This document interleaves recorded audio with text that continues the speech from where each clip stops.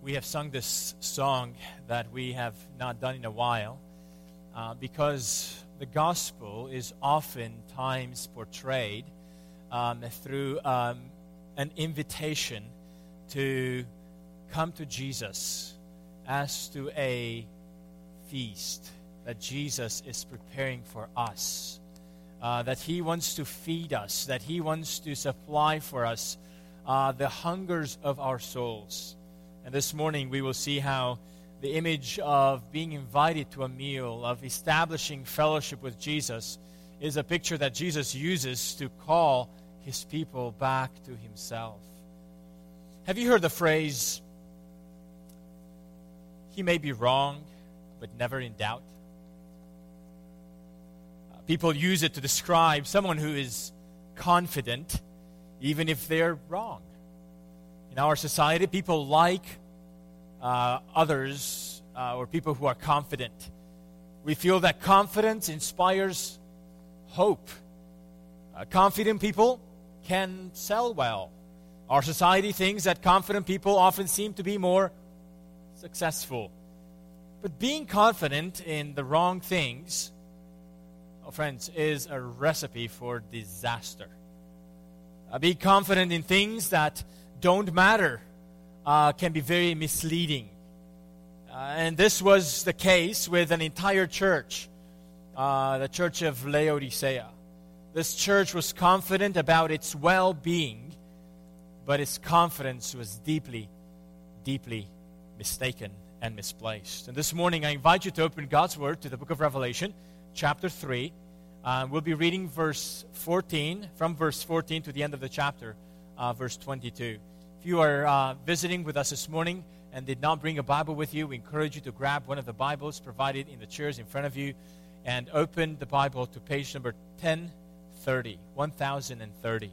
Here is God's Word for us this morning as we are looking to one of the messages that Jesus wrote to a church in the church in Laodicea. Here is God's Word for us this morning. To the angel of the church in Laodicea write, the words of the Amen, the faithful and true witness, the beginning of God's creation. I know your works. You are neither cold nor hot. Would that you were either cold or hot. So because you are lukewarm, neither hot nor cold, I will spit you out of my mouth. For you say, I am rich, I have prospered, and I need nothing, not realizing that you are wretched, pitiable, poor, blind, and naked. I counsel you to buy from me gold refined by fire, so that you may be rich, and white garments, so that you may clothe yourself, and the shame of your nakedness may not be seen, and salve to anoint your eyes, so that you may see. Those whom I love, I reprove and discipline, so be zealous and repent. Behold, I stand at the door and knock. If anyone hears my voice and opens the door, I will come in to him and eat with him, and he with me.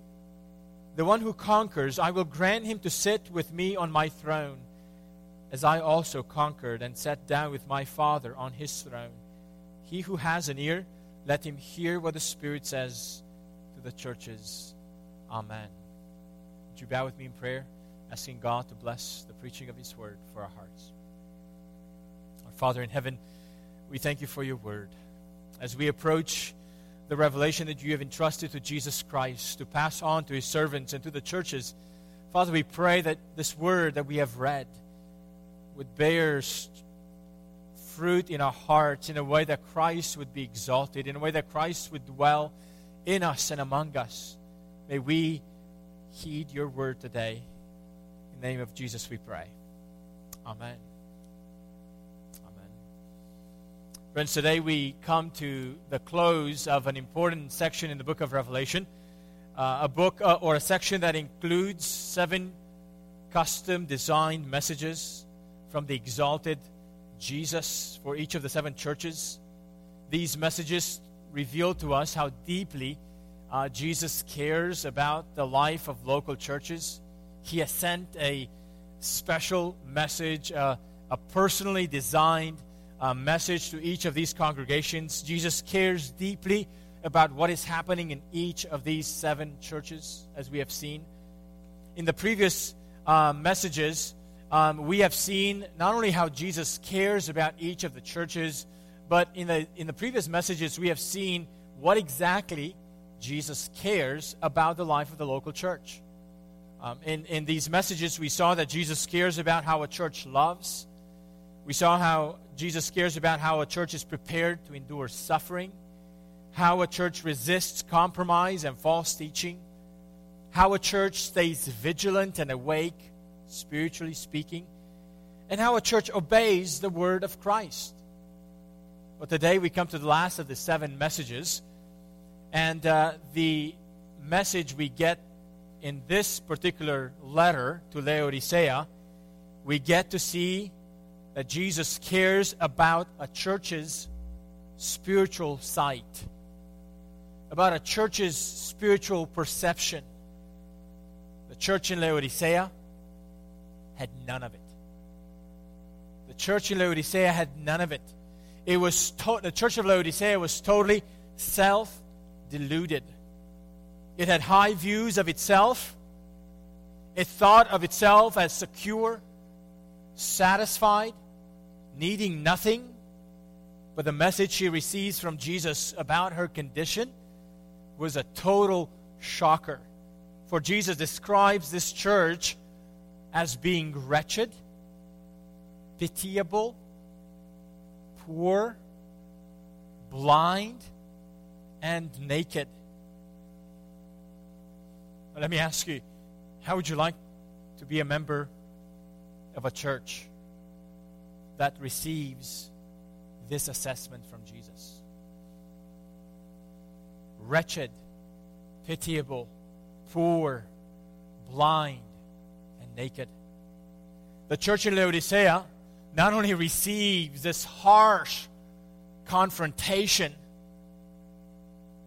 First of all, this is not the only church that receives confrontation from the Lord. We've seen other churches in this set of churches that receive confrontations from Jesus.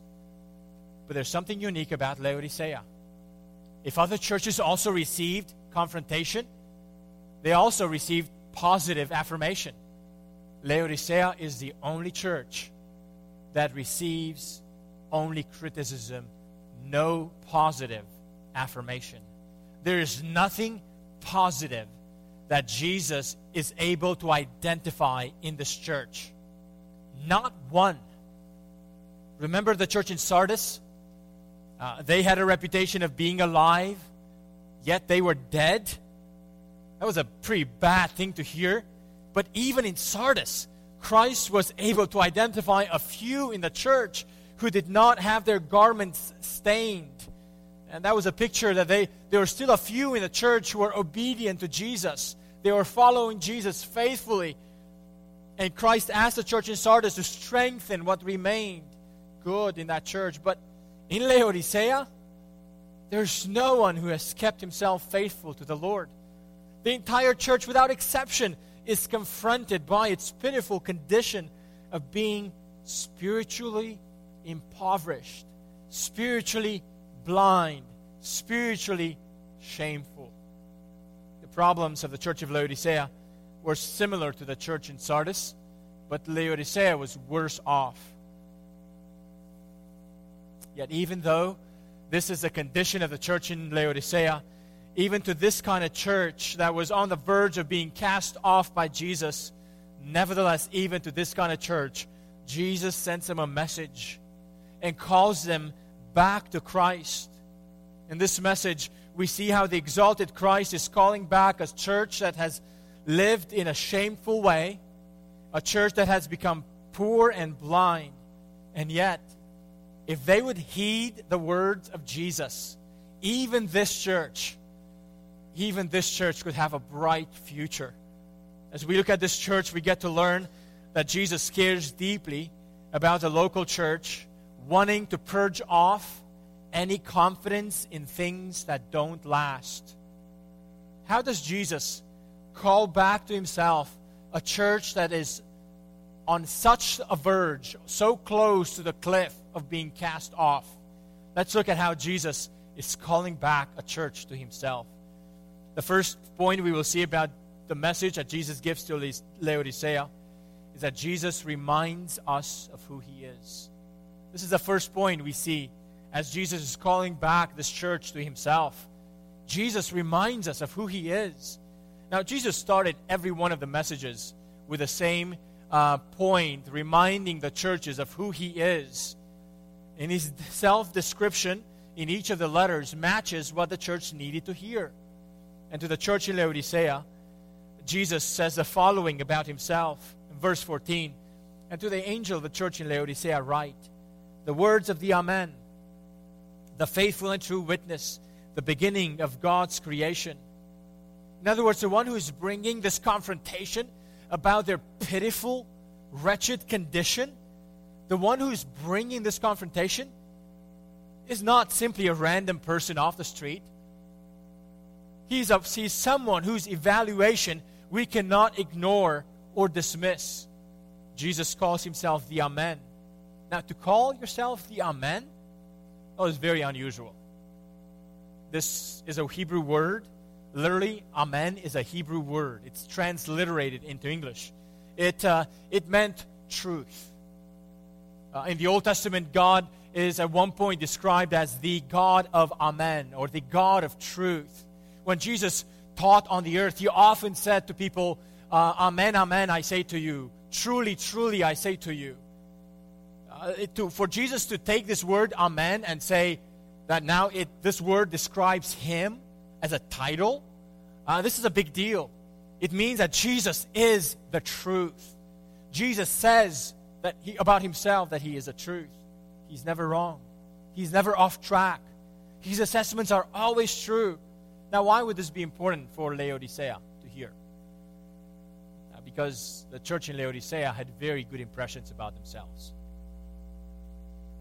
And Jesus was going to blow up their impressions about themselves. And one of the objections that can come in a situation like this is, well, who are you to say all this to me? Or whose word does it really count as true? How do I know that my self-evaluation is not better than your evaluation of me? And Jesus says, I am the Amen. I am the truth. I am the one who establishes truth. Oh, friends, Jesus wants the church to know that his view is the view that really counts.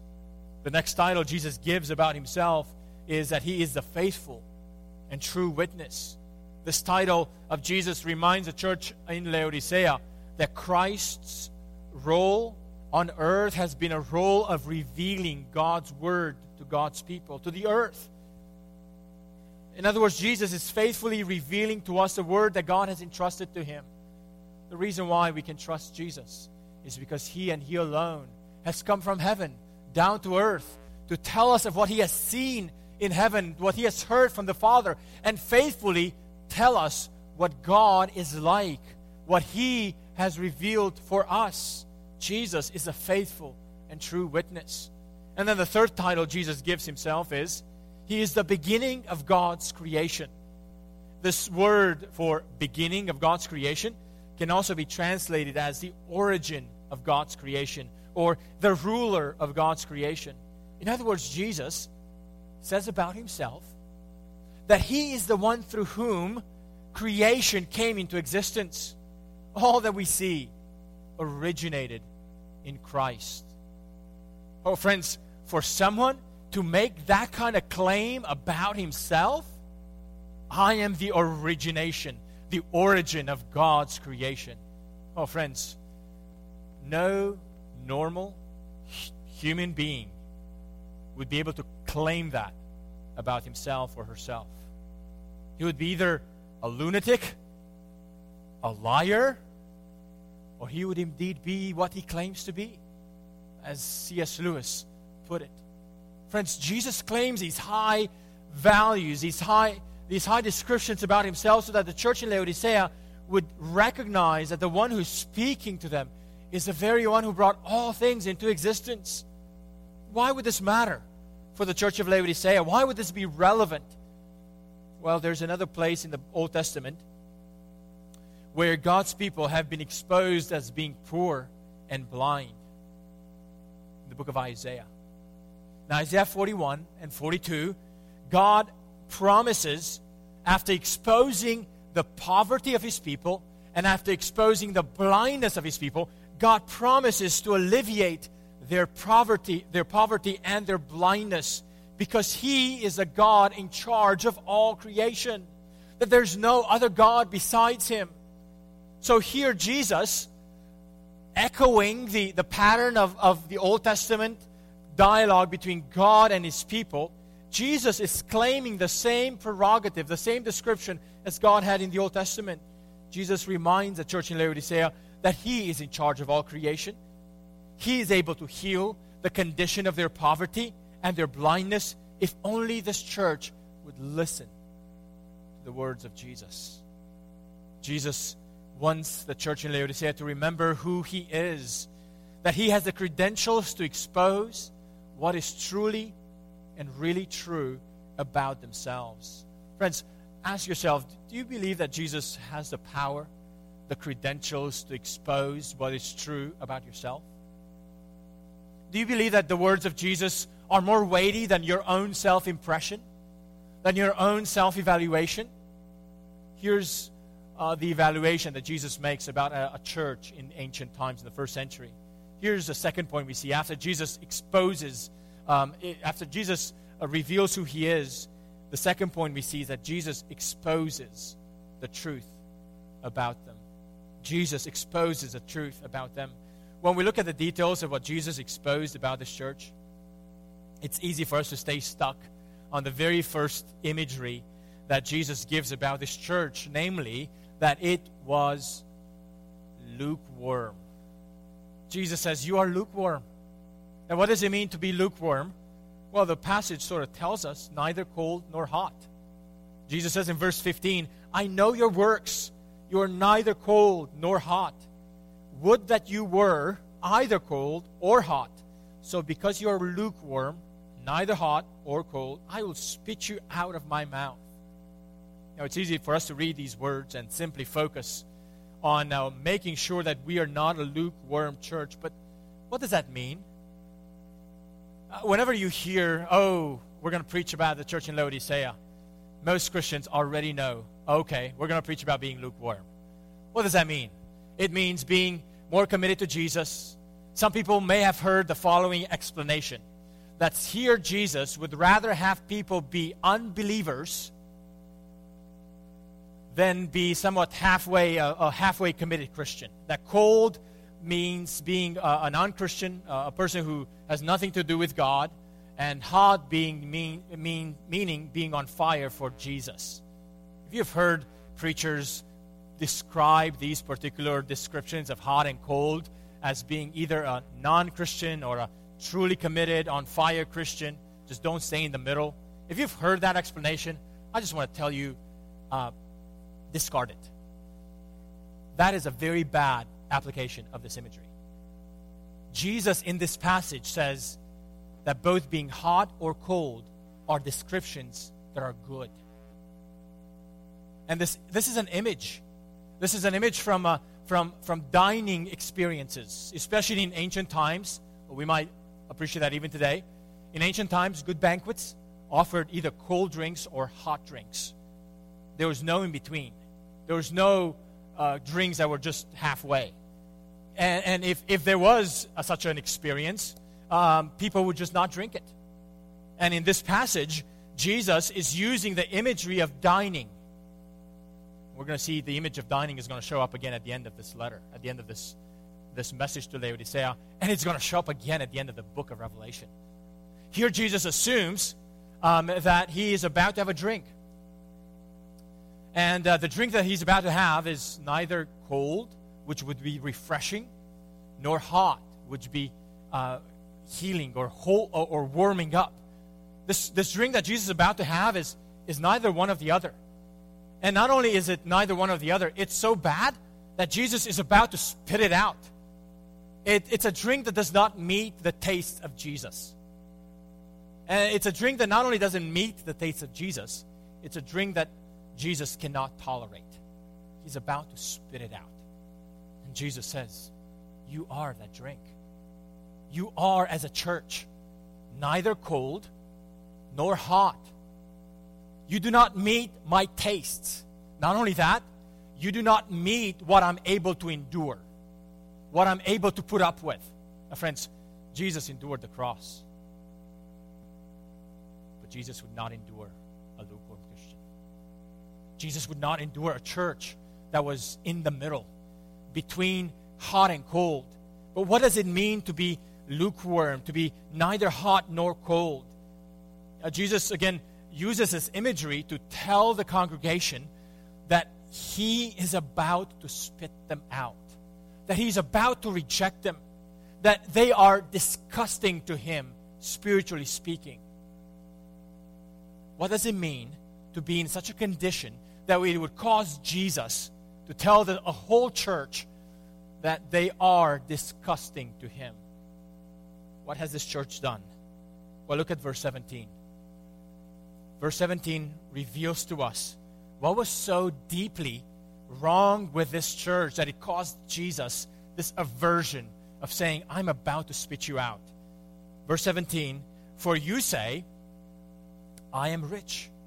I have prospered and I need nothing.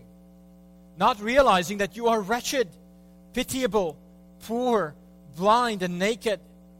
Now this is shocking to hear. The church that Christ described as wretched and poor was actually rich in the eyes of the world. The church not only boasted in its being rich, but also in needing nothing. Here's a church that had placed its confidence, its security, and its sufficiency in its possessions and in what it could count. Friends, our culture values being self-sufficient. Our culture values being self-dependent or independent. Our culture values needing nothing or needing no one's help. The church in Laodicea had every one of these characteristics. The church was evaluating only what they could count, only what they could see, namely their possessions. In the eyes of Christ, this rich church was actually a wretched and pitiable church. Their physical riches did not translate into spiritual riches. While they had riches that could be proved and counted on financial reports, they had not had the riches that Jesus offers. They were more excited about their possessions that they acquired rather than the riches that are found in Jesus. Now, friends, let me be clear. Having possessions is not sinful. Being rich is not bad. But putting your confidence in riches, being more excited about your possessions than about Jesus, that's a red flag. And think about yourself. Are you more excited about material possessions than by the riches that are given to us in Jesus? Even if those riches cannot be counted by financial reports? I understand it's hard for us to get excited about things we don't see, about things we don't touch, about things we can't count in financial reports. It's hard to live by faith and be excited by the things that can only be perceived by faith. I get that. It's not as easy. But friends, the Bible tells us that in Jesus, God wants to give us the riches that will never be taken away from us. An inheritance that is everlasting. The church in Laodicea seemed to have been more excited and confident, not about those riches that are perceived by faith, but about the things that they were able to see with their hands and touch with their eyes. See with their eyes and touch with their hands. The church in Laodicea was not only wretched, pitiable, and poor, but was also blind and naked. They lacked the ability to see themselves clearly. They lacked the ability to see their spiritual condition. They were naked, which pointed to shame. You know what's sad? It's not the first time the people of God have been indicted with a similar message. In the book of Isaiah, God has confronted his people. In chapter 42, God says, "Who is blind but my servant, or deaf as my messenger whom I send? Who is blind as my dedicated one, and blind as a servant of the Lord? He sees many things but does not observe them." Oh, friends, here in the book of Revelation, Jesus brings up this imagery again of his people being blind. Jesus told people who had physical sight that they were lacking spiritual sight. Yet people think even today that physical sight is enough. They were confident in their ability to see themselves well in the eyes of God. But Jesus says they have totally missed their true condition. And Jesus also says they were naked. Being naked was a sign of shame. Later in the book, Christ reveals that the great Babylon the Great, which boasted in its riches, will be stripped away of her possessions and become naked and ashamed. In the eyes of Christ, the church in Laodicea was already described as naked. In Revelation 16, Jesus gave the following blessing: "Behold, I'm coming like a thief. Blessed is the one who stays awake, keeping his garments on, that he may not go about naked and be seen exposed." How sad that the church of Laodicea, they were not ready for the coming of Jesus. They were the very opposite of what Jesus is warning people not to be like. They had all this world could offer, but they were poor spiritually. They thought that they saw what truly matters, but they were blind. They thought that they were secure, but they were wretched and pitiable. They thought that they were honorable, yet they were living a life that was full of shame in the sight of God. If the Lord chose to bless a church with financial resources, that can be a wonderful blessing, as long as those blessings do not become a lure that shifts our sense of dependency away from Christ. As long as we don't place our joy in those possessions, as long as we don't take our cues from those possessions, as long as we don't assume that because we have possessions, we lack nothing. If we have everything this world could offer us, but we don't consider our ongoing need for Christ, our ongoing need for the spiritual riches that only Jesus can give us, if we don't pursue those riches that Jesus offers us, those that cannot show up on financial reports, any of us can take the path of the church of Laodicea. Here's a church that was lukewarm because they lost their sense of spiritual perception. They misevaluated themselves. They preferred to trust their own self-assessment and the assessment that defined success by the standards of their city. Oh, friends, how easy it is for us to evaluate ourselves by the standards of our society, by the standards that we find as enough or good enough to be successful and safe and well. Jesus exposed the truth about them. But thirdly, a third thing that we see in this message, a third point that we see, is that Jesus offers the solution to their wretchedness. This is a beautiful part about Jesus. He not only exposes our wretchedness, He also tells us the way out of it, if we would heed His words. What's the solution to their wretched and pitiful condition? Look at verse 18. Jesus says, I counsel you to buy from me gold refined by fire, so that you may be rich, and white garments, so that you may clothe yourself, and the shame of your nakedness may not be seen, and salve to anoint your eyes, so that you may see. Do you see what Jesus is doing here? He's taking every one of the areas that this church was lacking: poverty, clothing, blindness. And Jesus says, I can provide for you everything you need to get out of your condition. Now, you may be surprised to hear that Jesus is calling this church to buy things from Christ. Do you pay money to get stuff from Jesus? Oh no, that doesn't work, friends. Even when we collect the offering here every Sunday morning, it's not somehow that we are paying dues to Jesus or paying our dues to the church. That's not the way it works. We cannot buy stuff from Jesus in the sense like doing a business transaction with Jesus. But the point that Jesus gives here is the following. Jesus is advising the church to change the supplier and begin dealing with Christ and get what Christ offers. You see, Laodicea was known for its riches. Laodicea was a city so resourceful and rich that when one of the major earthquakes hit the city and devastated the city, the Roman Empire offered imperial funds to rebuild the city of Laodicea. And that was offered to many cities in that region. Laodicea was one of the cities, the only one that we can think, that we know of, that refused the imperial help. That's how rich they were. They said, thank you, Rome, we don't need your help. We can redo this ourselves. The city of Laodicea was also known for its black wool industry.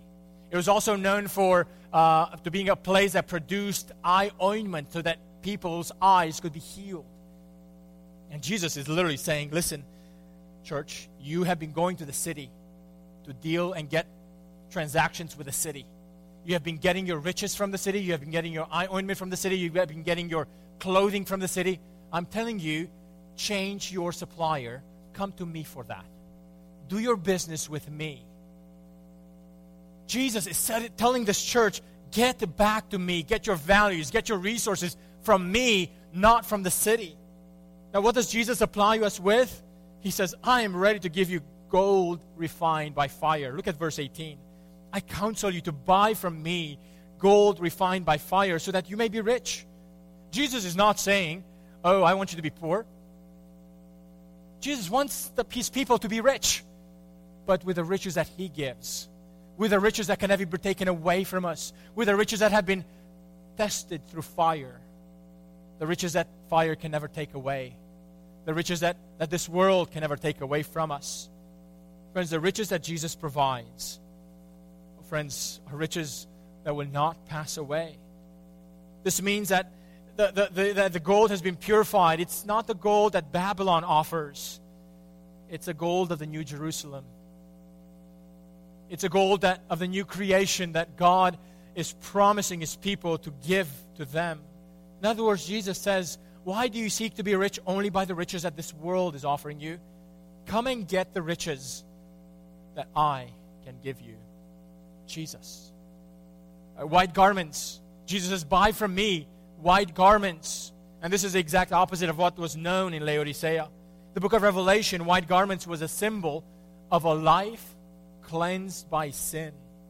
The washing of our garments from the stain of sin is through the blood of Jesus. Only Jesus can wash away our sin and make our garments white again. Getting white garments may be a symbol of the purity that we need to ask Jesus to accomplish for us, so that as followers of Christ, we may walk in that purity. So obtaining white garments from Christ means asking Jesus to give us the purity and the obedience that enables us to live the word of Christ. Notice what's the benefit of getting the white garments? So that you may clothe yourself and the shame of your nakedness may not be seen. Living in sin brings us shame. Have you ever seen that? Have you ever experienced that? Living in sin brings us shame. Living a life that compromises our faith brings us shame. We need to turn to Christ and ask him to give us the kind of faith in Jesus that lead us to live a life of obedience to Christ. And then Jesus says, buy eye ointment, salve from me so that you may see. The words of Jesus are part of opening the eyes of this congregation. When we receive the message of Jesus, when we hear what he exposes in us about ourselves, we can turn a blind eye to it, as the saying goes, or we can turn to Jesus and say, Lord, open the eyes of my heart to see myself as you see me. Open my eyes to see my need of you Open my eyes to see my spiritual condition. Friends, if you don't see your spiritual condition, the best thing you can do is ask God to open your eyes, to see you, to see yourself as He sees you. Jesus offers these 3 exchanges to help the church in Laodicea to fight off their lukewarmness, their lack of spiritual sight, and their pitiful condition. Oh, friends, to change their supplier for riches, for dealing with their shame, for dealing with their spiritual sight problems, Jesus is able to be all that for this congregation. But it doesn't stop here. It's not merely what Jesus offers as a solution for their wretched state. Jesus also offers a hopeful perspective. And this is the final point of the message we see this morning. Jesus offers a hopeful perspective. Here's what Jesus says for the remaining of this letter to the church in Laodicea. Get the right perspective on what motivates Christ to correct us. Get the right perspective on what motivates Christ to correct us.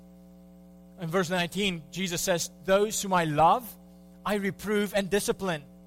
In other words, the language of confrontation that is so strong in this letter that may lead us to think that somehow Christ hates this church. Oh no, this is a sign of love.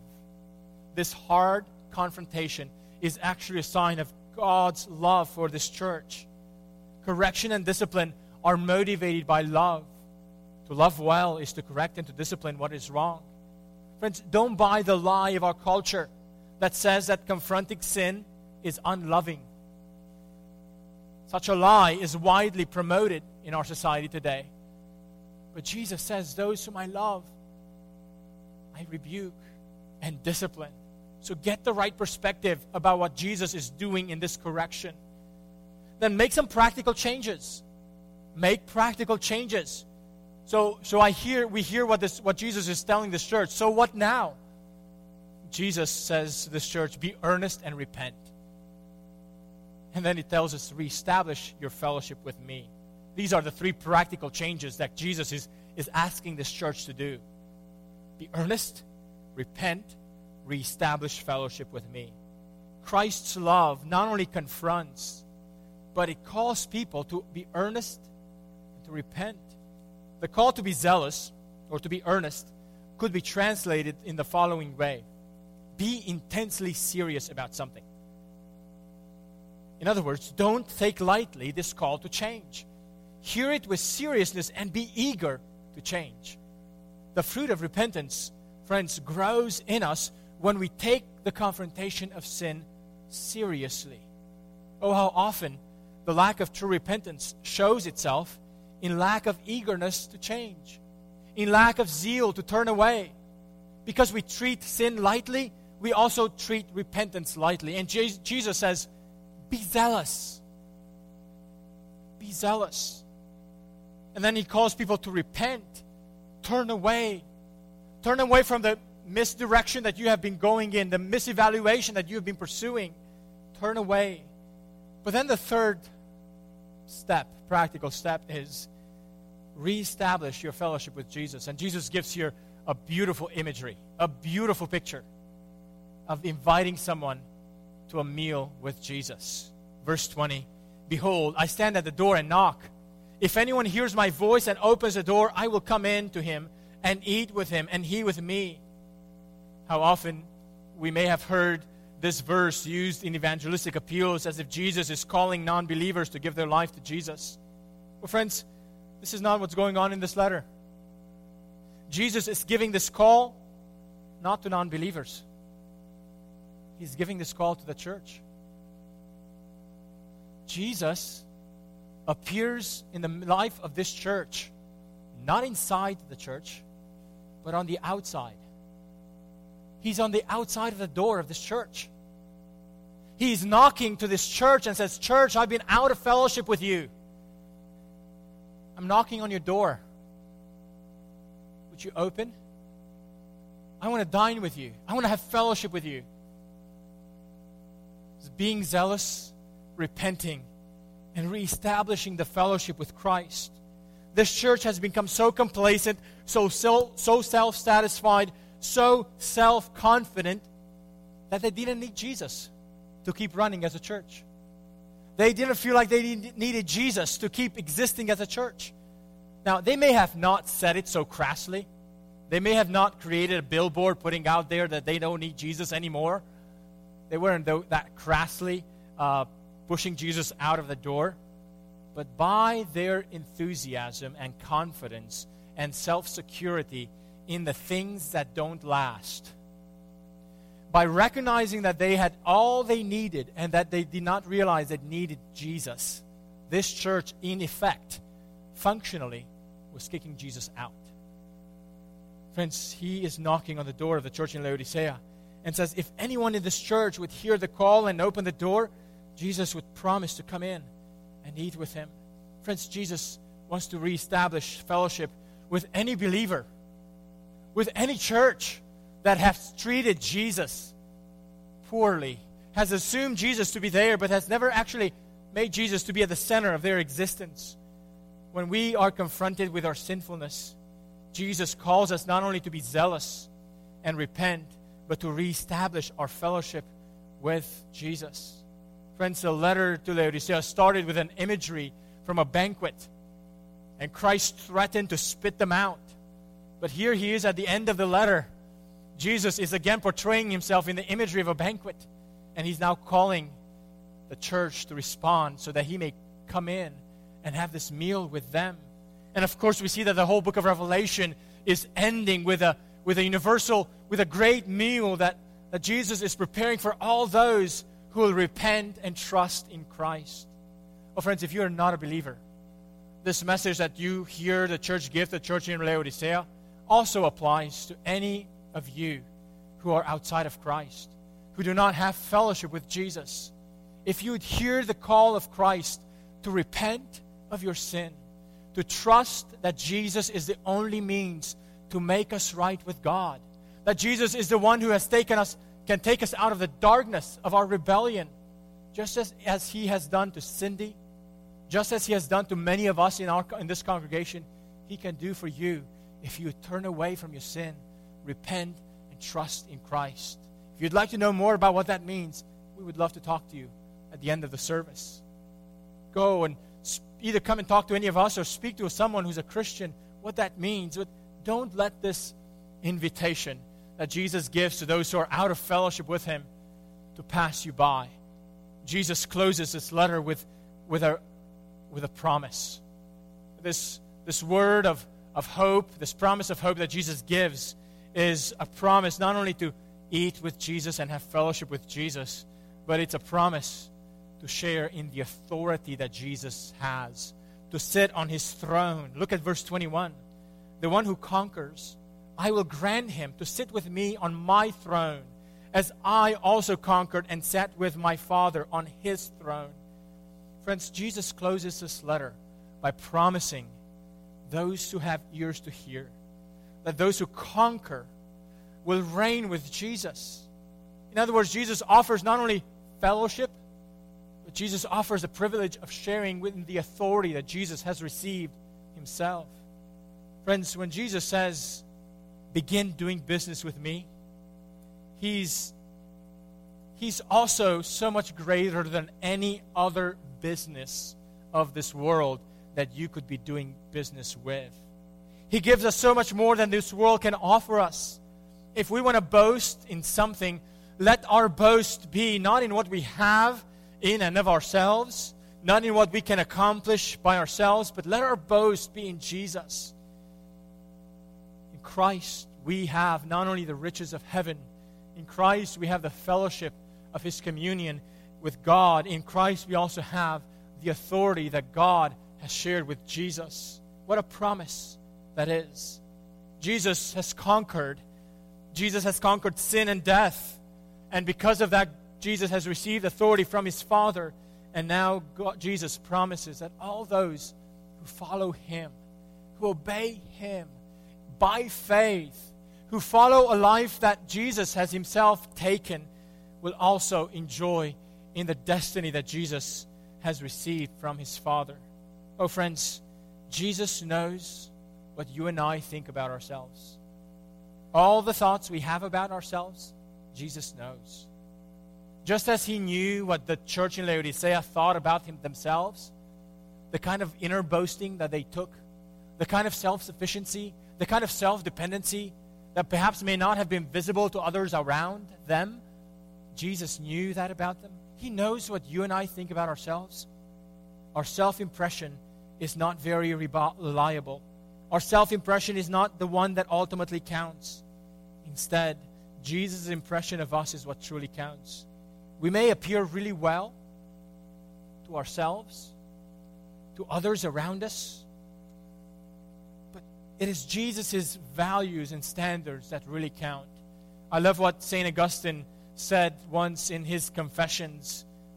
For what am I to myself without you, but a guide to my own downfall? This is exactly what the Church of Laodicea experienced. Without Christ at the center of their life as a church, this church was on a track to their own destruction, even though they were rich and self-confident. You can be confident, or you can be confident in the wrong things in this earth. And you may say that you can wing it when it comes to spiritual things. To be wrong and yet confident is eternally devastating. The church in Laodicea knew how to avoid physical poverty. They knew how to be successful at accumulating possessions, but it was totally out of touch with how to be spiritually rich and how to be spiritually discerning. May that not be said of any of us.